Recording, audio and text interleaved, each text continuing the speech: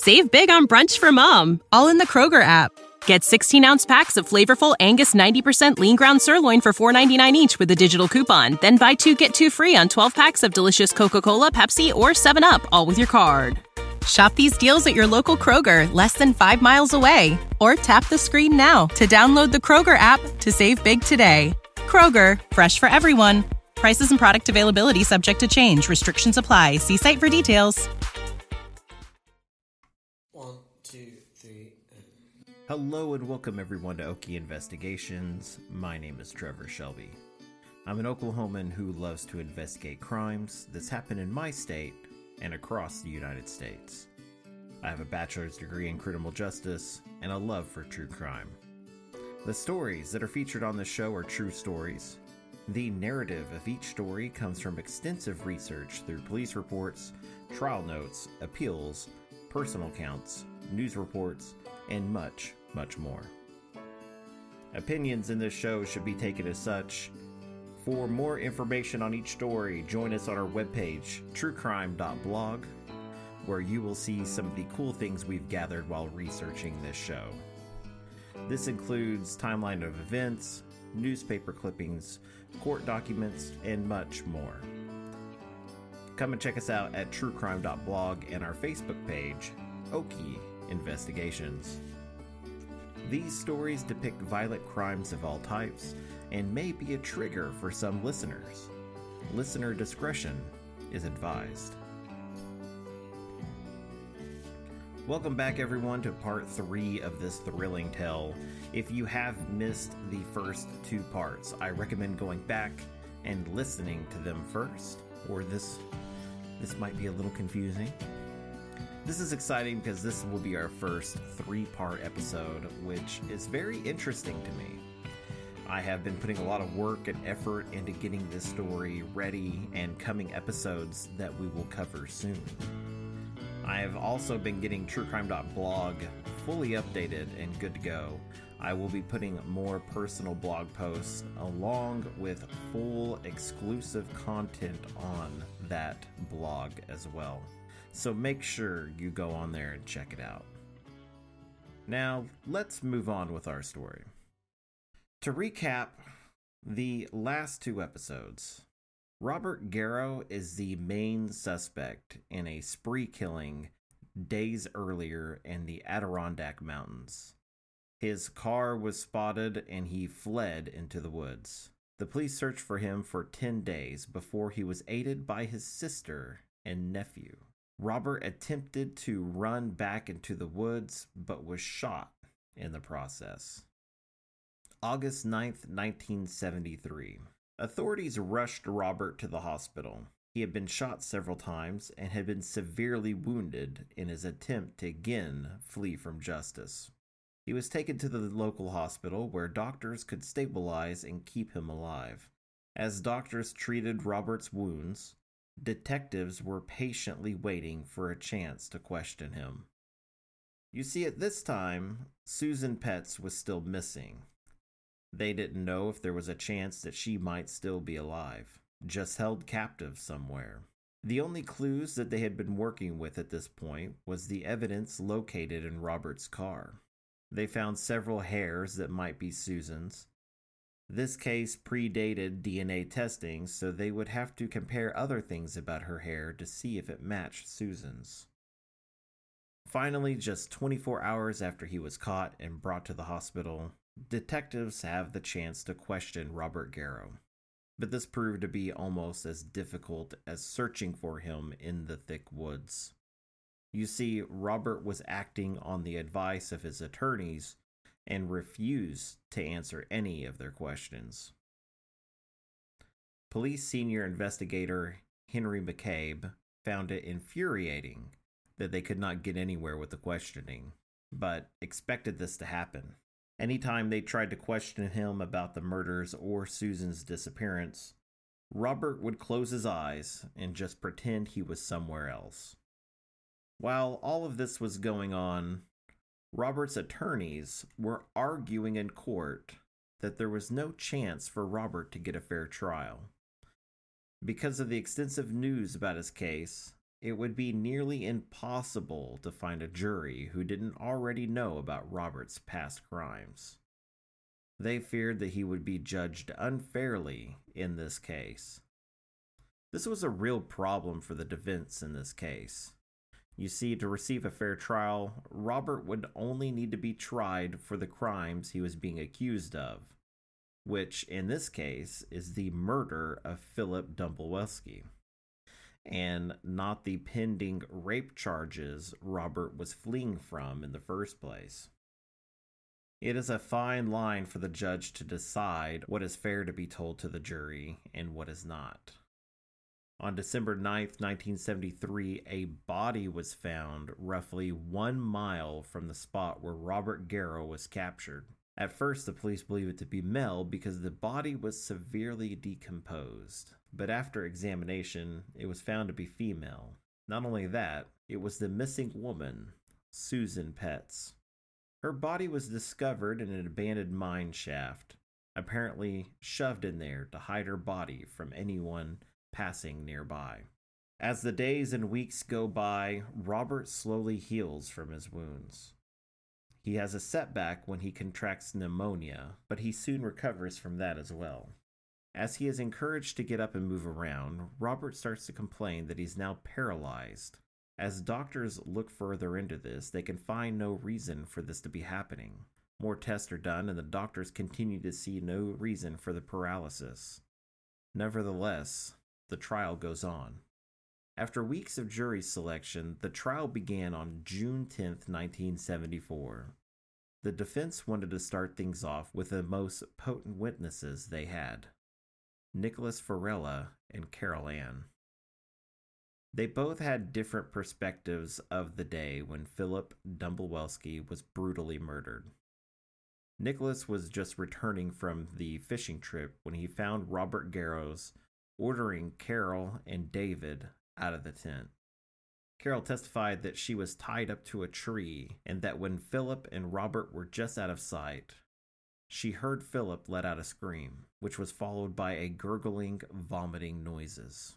The follow-up by the defense was to try and get the witnesses to admit that Robert appeared to be a man out of control, that he was perhaps not acting on his own free will. This insanity plea would be their strategy going forward. They can't really argue that their client did not commit the murder, but they can say that he was not in his right mind when it happened. Over the next few days, the prosecution brought Dr. Jack Davies, who testified to the stabbing.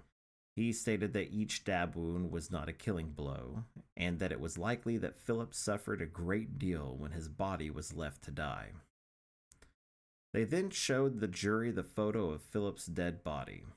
They also brought in Betty Baker, who testified that Robert Garrow visited her gas station when he was going to his sister's house. Robert's sister testified that Robert came to her house and watched news reports about his flight from justice. He gleefully talked about how he won up them by getting a stolen car. She denied that he admitted to any killing while at her house, but Robert knew that he was on the run from the law. When the prosecution rested, the defense threw their Hail Mary right away. They called Robert Garrow to the stand. First off, Robert didn't hold back when he brought up the recent crimes that he was being accused of. He testified that he was mentally having a breakdown. He had stopped on the side of the road and was trying to think and clear his head. That's when a man and a woman approached him.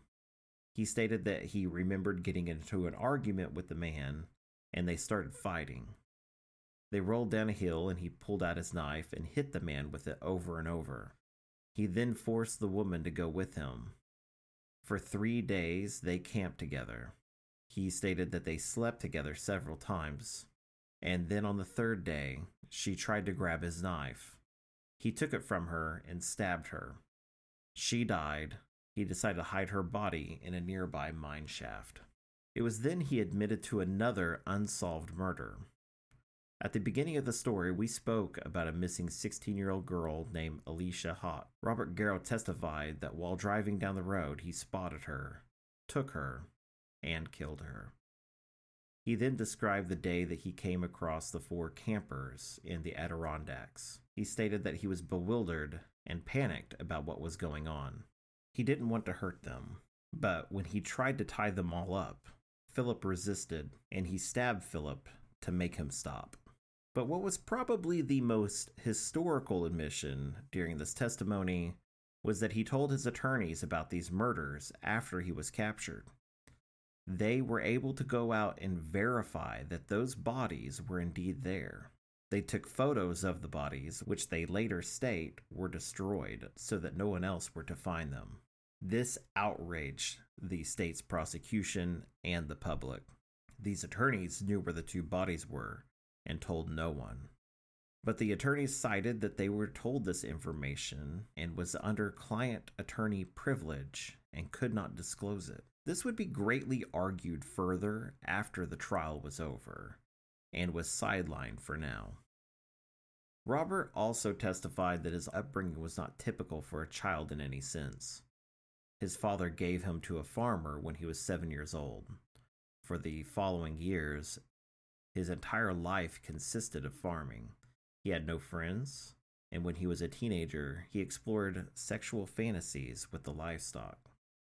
When he became an adult, he left the farm, but only found work on another farm. He soon began to have sex with their livestock. It was around that time he met his wife and had a child with her. He would go on walks at night, but it was not for exercise. It was only to look for victims to rape. He targeted young girls that couldn't fight back, and that's when he was caught and sent to prison the first time.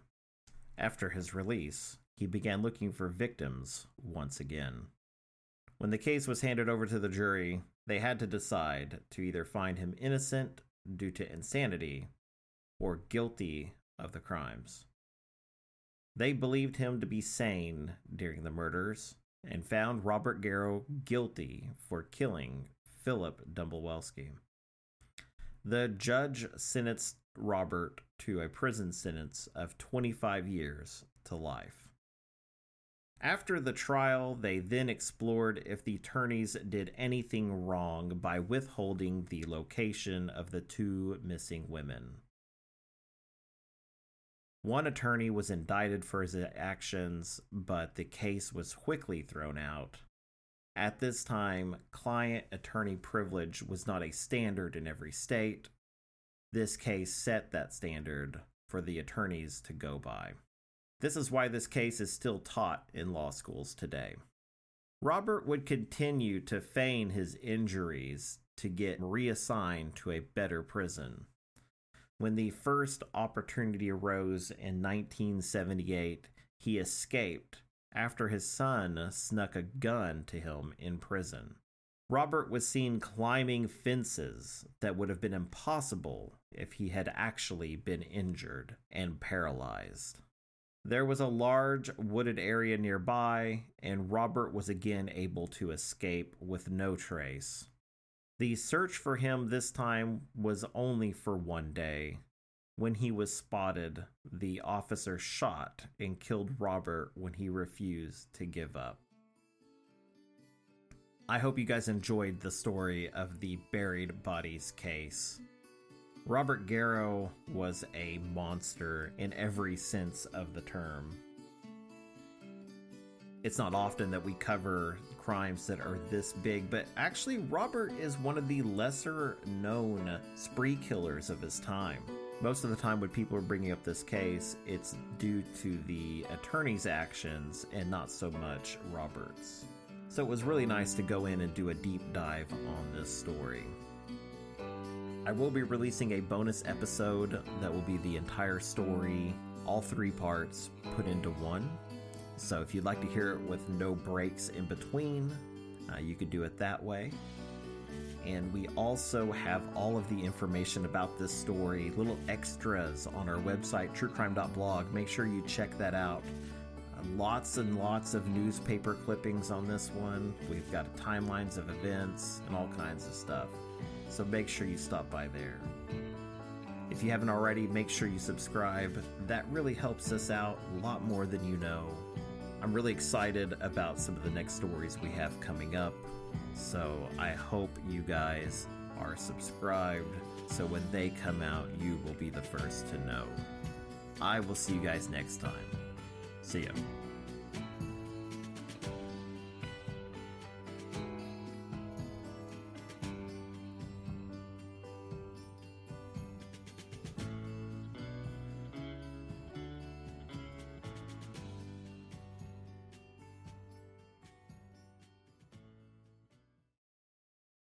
Save big on brunch for mom, all in the Kroger app. Get 16-ounce packs of flavorful Angus 90% lean ground sirloin for $4.99 each with a digital coupon. Then buy 2, get 2 free on 12 packs of delicious Coca-Cola, Pepsi, or 7-Up, all with your card. Shop these deals at your local Kroger, less than 5 miles away. Or tap the screen now to download the Kroger app to save big today. Kroger, fresh for everyone. Prices and product availability subject to change. Restrictions apply. See site for details.